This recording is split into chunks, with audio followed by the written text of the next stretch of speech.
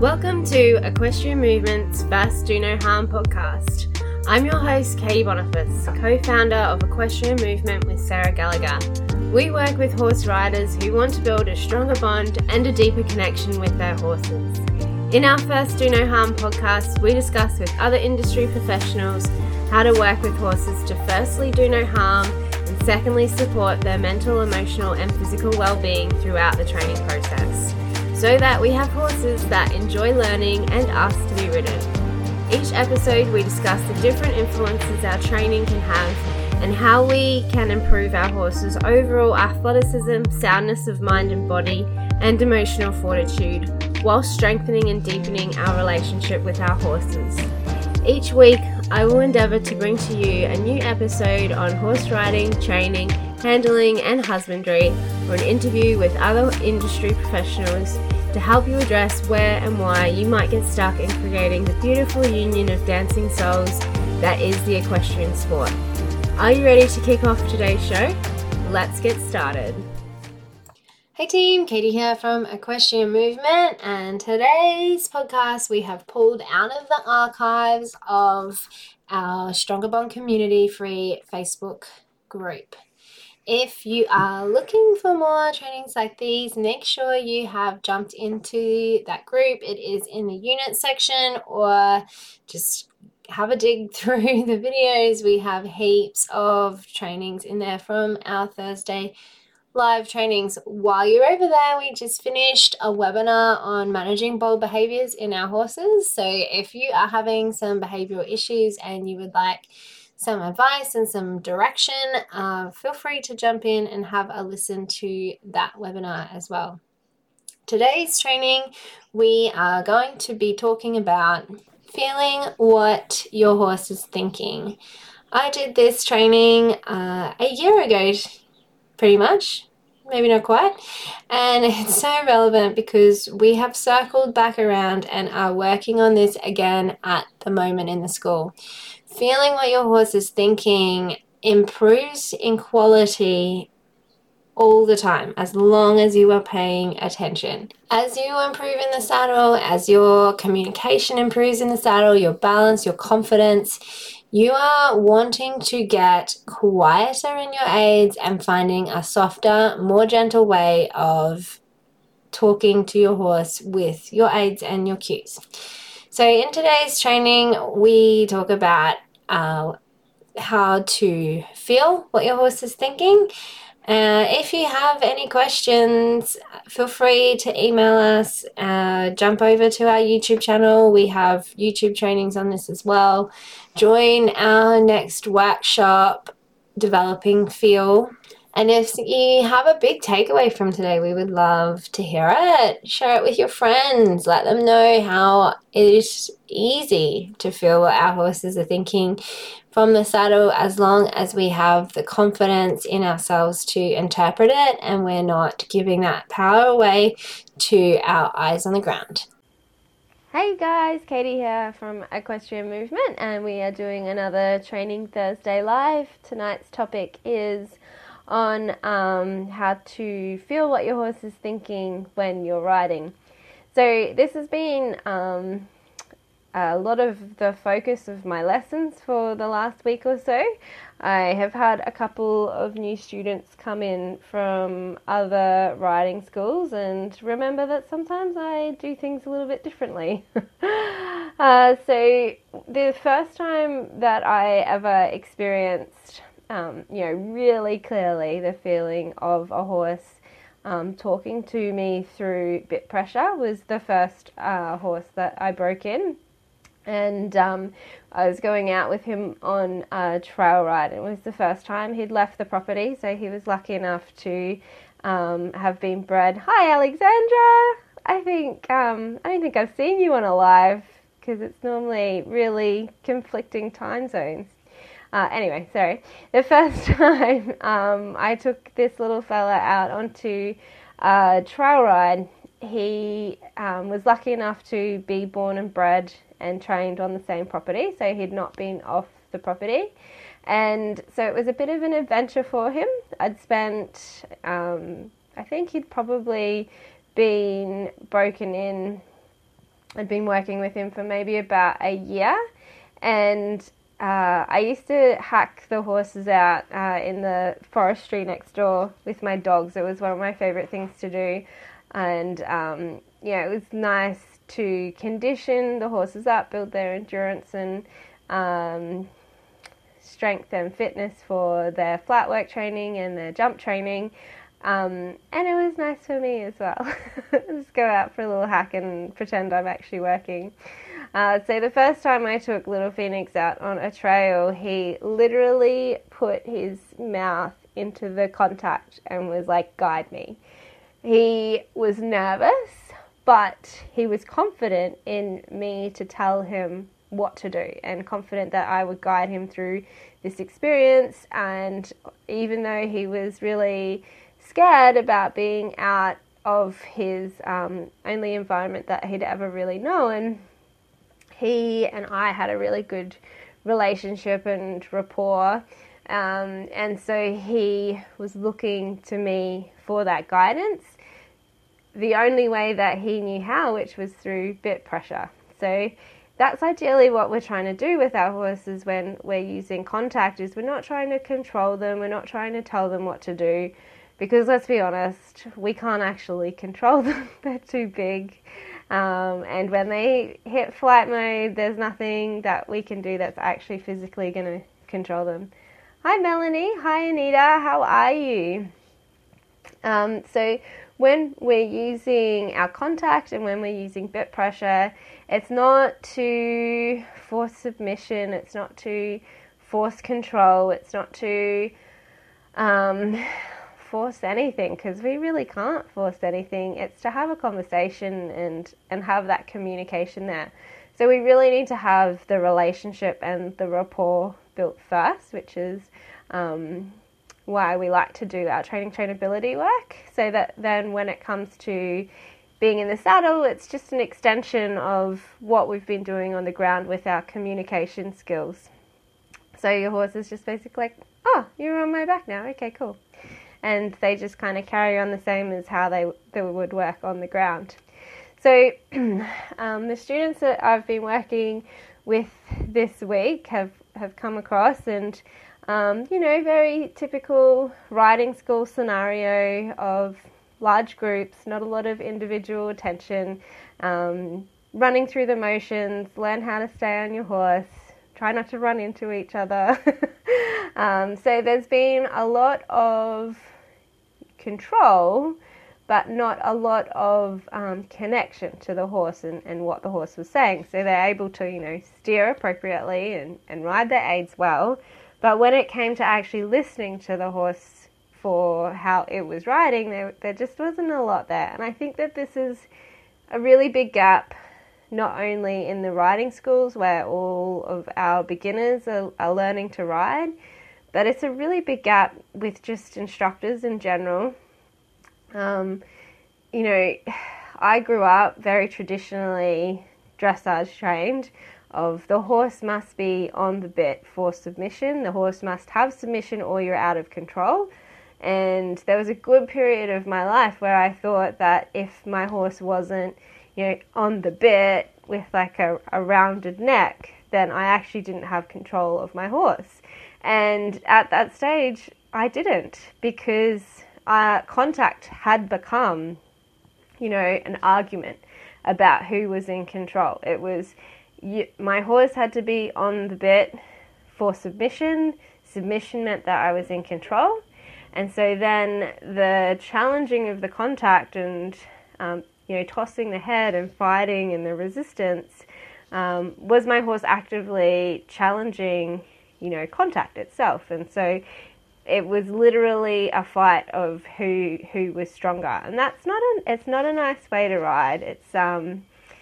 It means that you and your horse are always arguing. And, sometimes there does have to be that time where you show up as a good leader and you, just say, hey, I'm asking you to do something. Can you please do it and stop arguing with me? Sometimes we might need to take a step back and make sure that we're actually explaining ourselves well and that our horses physically can do it.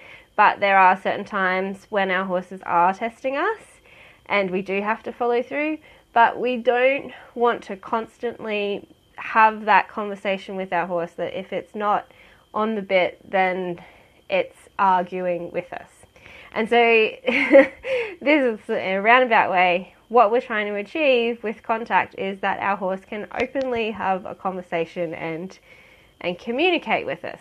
And so the way that we teach them how to do that is through bit pressure, and we teach them how to do that through seeking the contact. So one of the things that we can do a little bit wrong, and I'm always getting myself in trouble for doing it myself, is you keep gathering your reins up, making your reins shorter and shorter and shorter and shorter, and the horse's mouth keeps coming more and more and more up, because what they're doing is they're trying to avoid that annoying piece of metal in their mouth that is sometimes painful if it's not fitted correctly or if we're not using our hands appropriately. Hi Cindy, how are you? And so their head is like coming up, and they might start using their posture wrong, which also can cause them pain, and so the whole situation becomes uncomfortable for them. And we just keep going shorter and shorter, trying to find their mouths, and they keep going further and further back, whether it be up or down or behind or wherever they go. They're trying to avoid that feeling of the bit in their mouth. Or they might go the opposite way and put all of their weight in the bit just to try and stabilize the piece of metal in their mouth from moving around too much. So what we're trying to do with that contact is we're trying to develop a comfortable relationship with a piece of metal in their mouth that presses on, their tongue and the bars of their gums. We're trying to get them to feel comfortable with it.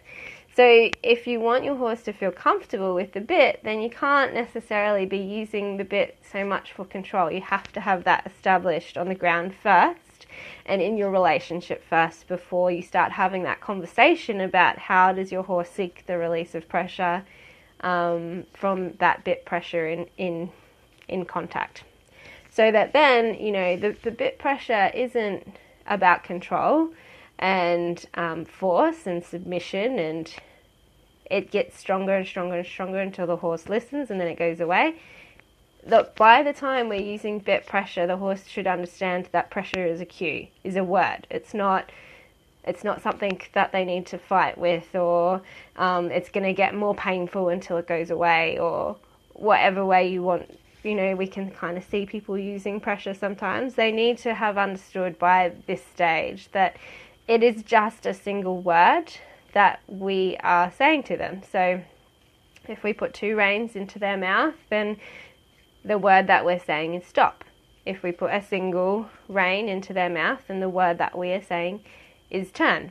And then, as the complexity of our aids develop, we are starting to combine those words to make more difficult words like bend and half halt and transitions and leg yields, and the way that we then start combining those aids is new words that we're creating from those combinations of those cues, not the pressure that we're putting into their mouth. We do still have to be very good at the timing and the application of the pressure and the release of pressure, because if we don't do that well, then we are going to fudge the cue. So the way that I teach the horses this, that I find the most effective, is on the ground, just in hand. So I think that sometimes the horses can find and probably the riders as well, like if you talk to my students as well, the legs are very confusing as well for students, but the complexity of the aids for the horses with the legs, the seat and the hands, and if we're not very clear, or even if we are very clear, they can be reading into different weight distributions and seat movements and leg movements that we're not even aware that we're doing. So the easiest way I find to communicate this to our horse is on the ground, bridle on, and just your in hand. Follow the rein, halt. And what the horses start to do is they start to put their mouth into the contact, and they start looking for that conversation. Where am I going? Where am I going? What am I doing? Where am I going? Where am I going? What am I doing? Where am I going? And then we can translate that into saddle. And then you have to be very careful when you're in the saddle that you actually put your hands forward and you ask them, hey, find my hands, have this conversation with me. Because if we're always just picking up that pressure and pulling them and steering them and telling them what to do, then we never give them the opportunity to go back out into our hands and seek our hands and seek that conversation.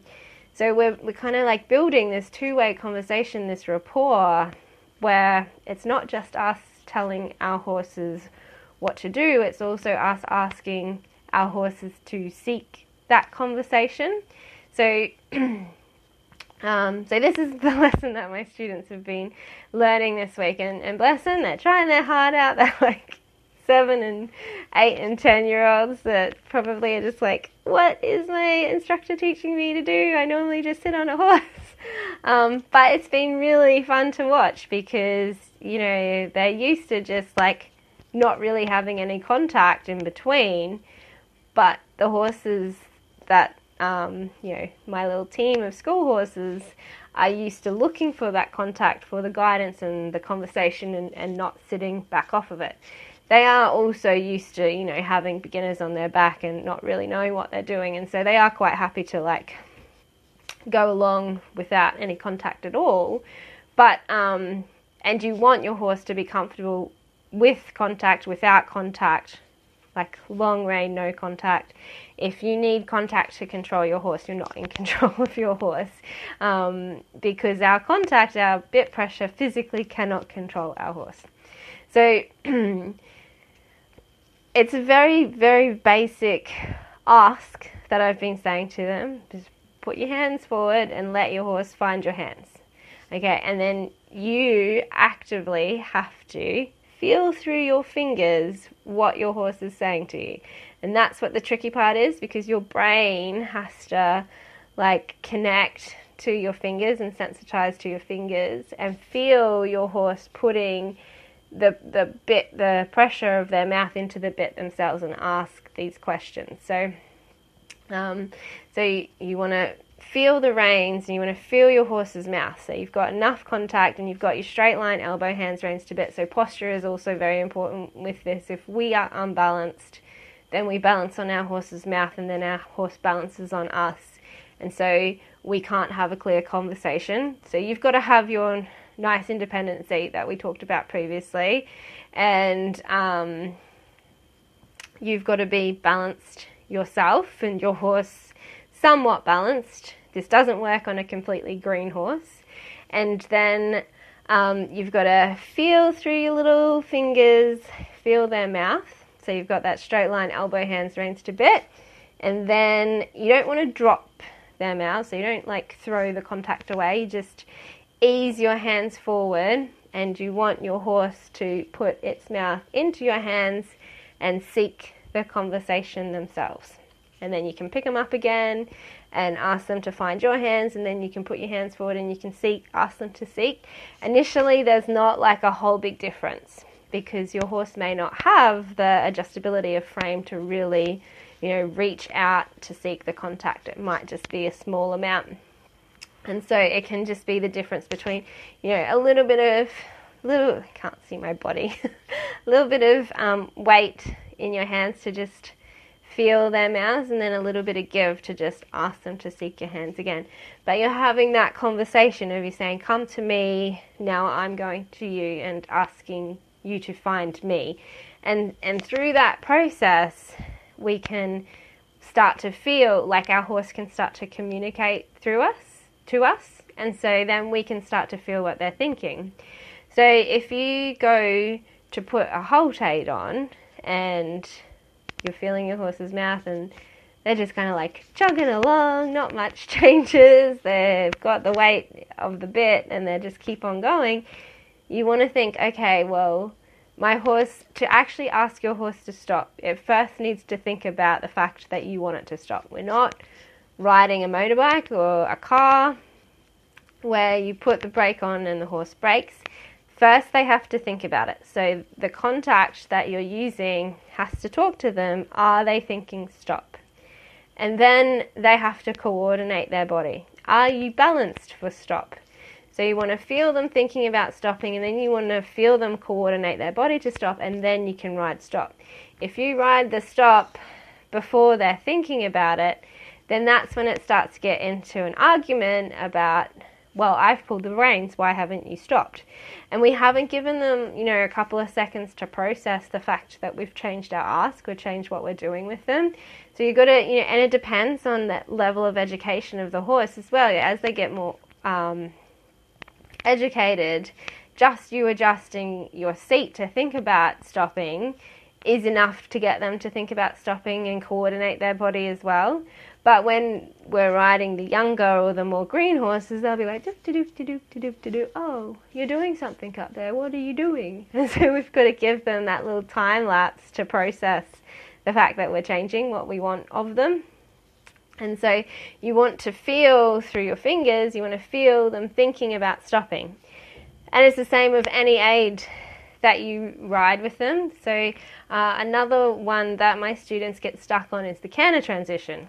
And so they kind of just kick their legs and hope the horse canters, and doesn't canter, so you just keep kicking until the horse canters.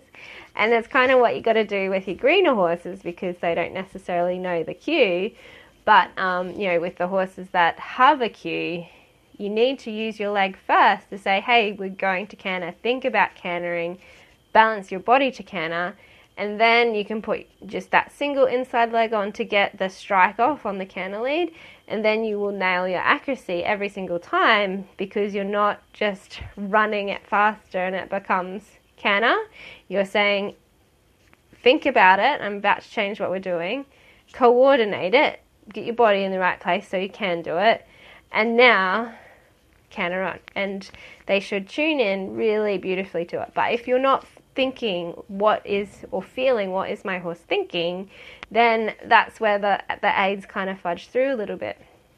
So this is going to be your challenge for if you're riding your horses at the moment. This is your challenge. Have a go. See if you can have my little voice in the background playing before you ask your horse to do anything in response to an aid. Ask yourself, what is my horse thinking? And sometimes our horses will be thinking, I'm not really thinking about anything. And so then this is what the point of half halts and preparation is like, okay, we're about to change what we're doing. Switch your brain on. Got to be with me. Got to be focused on me. We're about to change what we're doing. Now coordinate your body. Now do it. So this takes, 3 to 5 strides on an educated horse. It can take half an arena on a green horse, to be honest. Sometimes it takes a whole arena. You're just kind of on there for a ride. So it depends on where your horse is at developmentally. And this is, what preparation in a dressage test is understanding, okay, my horse isn't going to halt at X just because I pull the reins. You've got to go, okay, 6 strides out, I need to say we're going to change something. And then 3 strides out, I need to coordinate his body so that at X I ride it, he does it. And this is the same for all levels of education of horse. You need to be thinking ahead of yourself. How many strides does your horse need to be ready to execute your ask? How long does it take your horse to actually think about what you're telling them to do? Some horses, it can take a little bit to just tune their brain back in and say, we're about to do something different. Some horses are more gangly, and it's the coordination that takes a little bit longer. And they're always kind of mentally with us, like, what are we doing next? What are we doing next? So you've got to kind of play with your horse a little bit. It does help to ride with the letters, because you can say, okay, I'm going to hold at E. And then you set yourself up. Is my horse thinking? Is my horse coordinated? And then do it. And then you can kind of say, oh, well, E's like 5 strides back that way. So you give yourself an extra 5 strides leading up to E to prepare yourself. It's not like we don't need the horse to stop, without any forethought or preparation or coordination, it's our responsibility to be, okay, how long does my horse need to think ahead of myself to be able to execute it where I want my horse to execute it. So that comes down to us, and to us actually feeling what our horse is thinking, and not just, just kind of, okay, put the reins on, I want my horse to stop. Oh, it didn't stop. Well, I must need to tune my reins in more by getting stronger and then releasing the pressure when it stops. No, what you need your horse to do is actually to think about what you're doing. And so this is why we need to do a little bit of the groundwork as well quite a lot of the groundwork, to be honest, for our horses to actually know how to find the answers, know how to seek the release of pressure, but really to know how to have that conversation with us as well. And on the ground, you will start to realize that you actually can feel what they're thinking. It's just that sometimes we don't really like what they're thinking either. So I think that one of the reasons why we can, go, oh, I don't know what my horse is thinking. I don't know, how to read my horse or whatnot. You probably are reading your horse. You probably do know what it's thinking, and you probably just wished it wasn't thinking the things that it's thinking, or you weren't reading the things that you were reading, because it is really hard to get our horses to be enthusiastic, willing, and wanting to participate in being ridden. So if in the back of your head you're like, oh, I think my horse actually doesn't want me to do any of this, then it's quite often that it's true. And there's ways that we have to kind of go about it in the setup and the preparation to get our horses to actually want to be ridden. So, our connection work that we talk about, having that rapport and that relationship with our horse in the first place. And then how do we motivate and create willingness in our horses, so making learning fun and engaging, and then getting them into a work ethic so that they find the enjoyment of those wins. It's the way that we reward our horses that makes being ridden pleasurable for them. And when we do our other work with our yesing and our consenting and our choices, then we kind of draw that whole picture together, and we can start to feel our horse want to be ridden. We ride them in a way that makes them feel good. We can start to have an actual conversation when we're riding them, and we can feel what they're thinking when we ask. But if you're always trying to control them, if you're trying to ride them for submission, if you're, seesawing, oh, good Lord, if I see any more people seesawing off their horse's mouth to try and keep them in a frame, I know we are all on a journey, but I just wish we would stop teaching it. Having the horse suck behind the bit to find the release of pressure is not where the conversation is. And it's one way to teach a horse to stop looking for having a conversation, because you're just making the bit an uncomfortable pressure for them, and the comfortable release of pressure is behind the bit, then we can't have a conversation. Yes, I've been there. Yes, I've done it. Because we get taught it, and it's not until we stop teaching. Yeah, seesawing breaks my heart as well. It's not until we start teaching something different that we can change, the way that the horses are being ridden.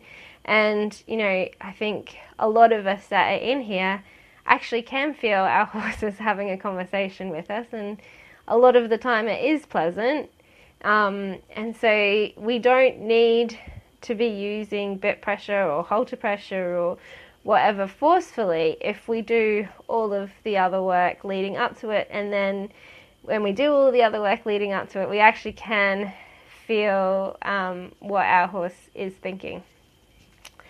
I hate the fact I was even taught it. 100%, Alexandra. I feel so sorry for my horse that I had in high school. I just had no idea, but it was because of my instructors, and they taught it because that was what they knew. So it's just, we have to really break that cycle. So, take home is that we're not always coming back to find our horse's mouth. That was probably one of the other lessons that I got taught that I regret is one of my instructors taught me long arm, short reins. And that helps to a certain degree to make sure that you're finding your horse's mouth, but then you have to give your hands back and you have to say, now you find my hands. And then that's where we start getting them to seek that connection, and through seeking that connection they start seeking a conversation, and then that's how our horse can start communicating with us, and then we can feel what they're thinking, and we can feel if they're not really concentrating on their job, or if they're like, okay, what's next? What are you going to ask me to do? Same my poor horse and I had when I've actually, to be honest, Cindy, now that you say that, I think all of my horses when I was young were a problem. At least when I was little, I probably wasn't strong enough to make them do anything. So your homework, give your hands to your horses and ask them to find your hands and ask them to communicate back with you. And let me know how you go. I'd love to hear. Otherwise, have a good weekend. We'll see you next week for another Training Thursday. Bye. If you're loving what you're listening to on the podcast, you might be starting to recognize that pain-based submission training for control is the worst way to train a safe horse that wants to look after you. If you're working with or around horses, you'll know how unpredictable and sometimes scary they can be. Unfortunately, most struggling horse riders make the mistake of thinking that the bit is for controlling the horse and asking them into a frame before they are ready.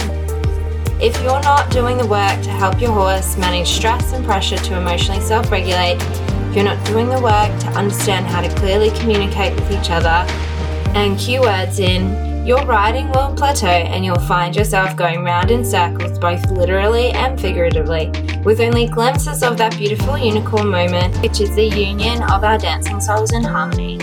That's why we've created our new free training and workshop, Stop Drilling 20-meter Circles. In this course, we teach you how to move forward in your training by getting off the 20-meter circle, getting clear in your communication, feel, and how to use your seat.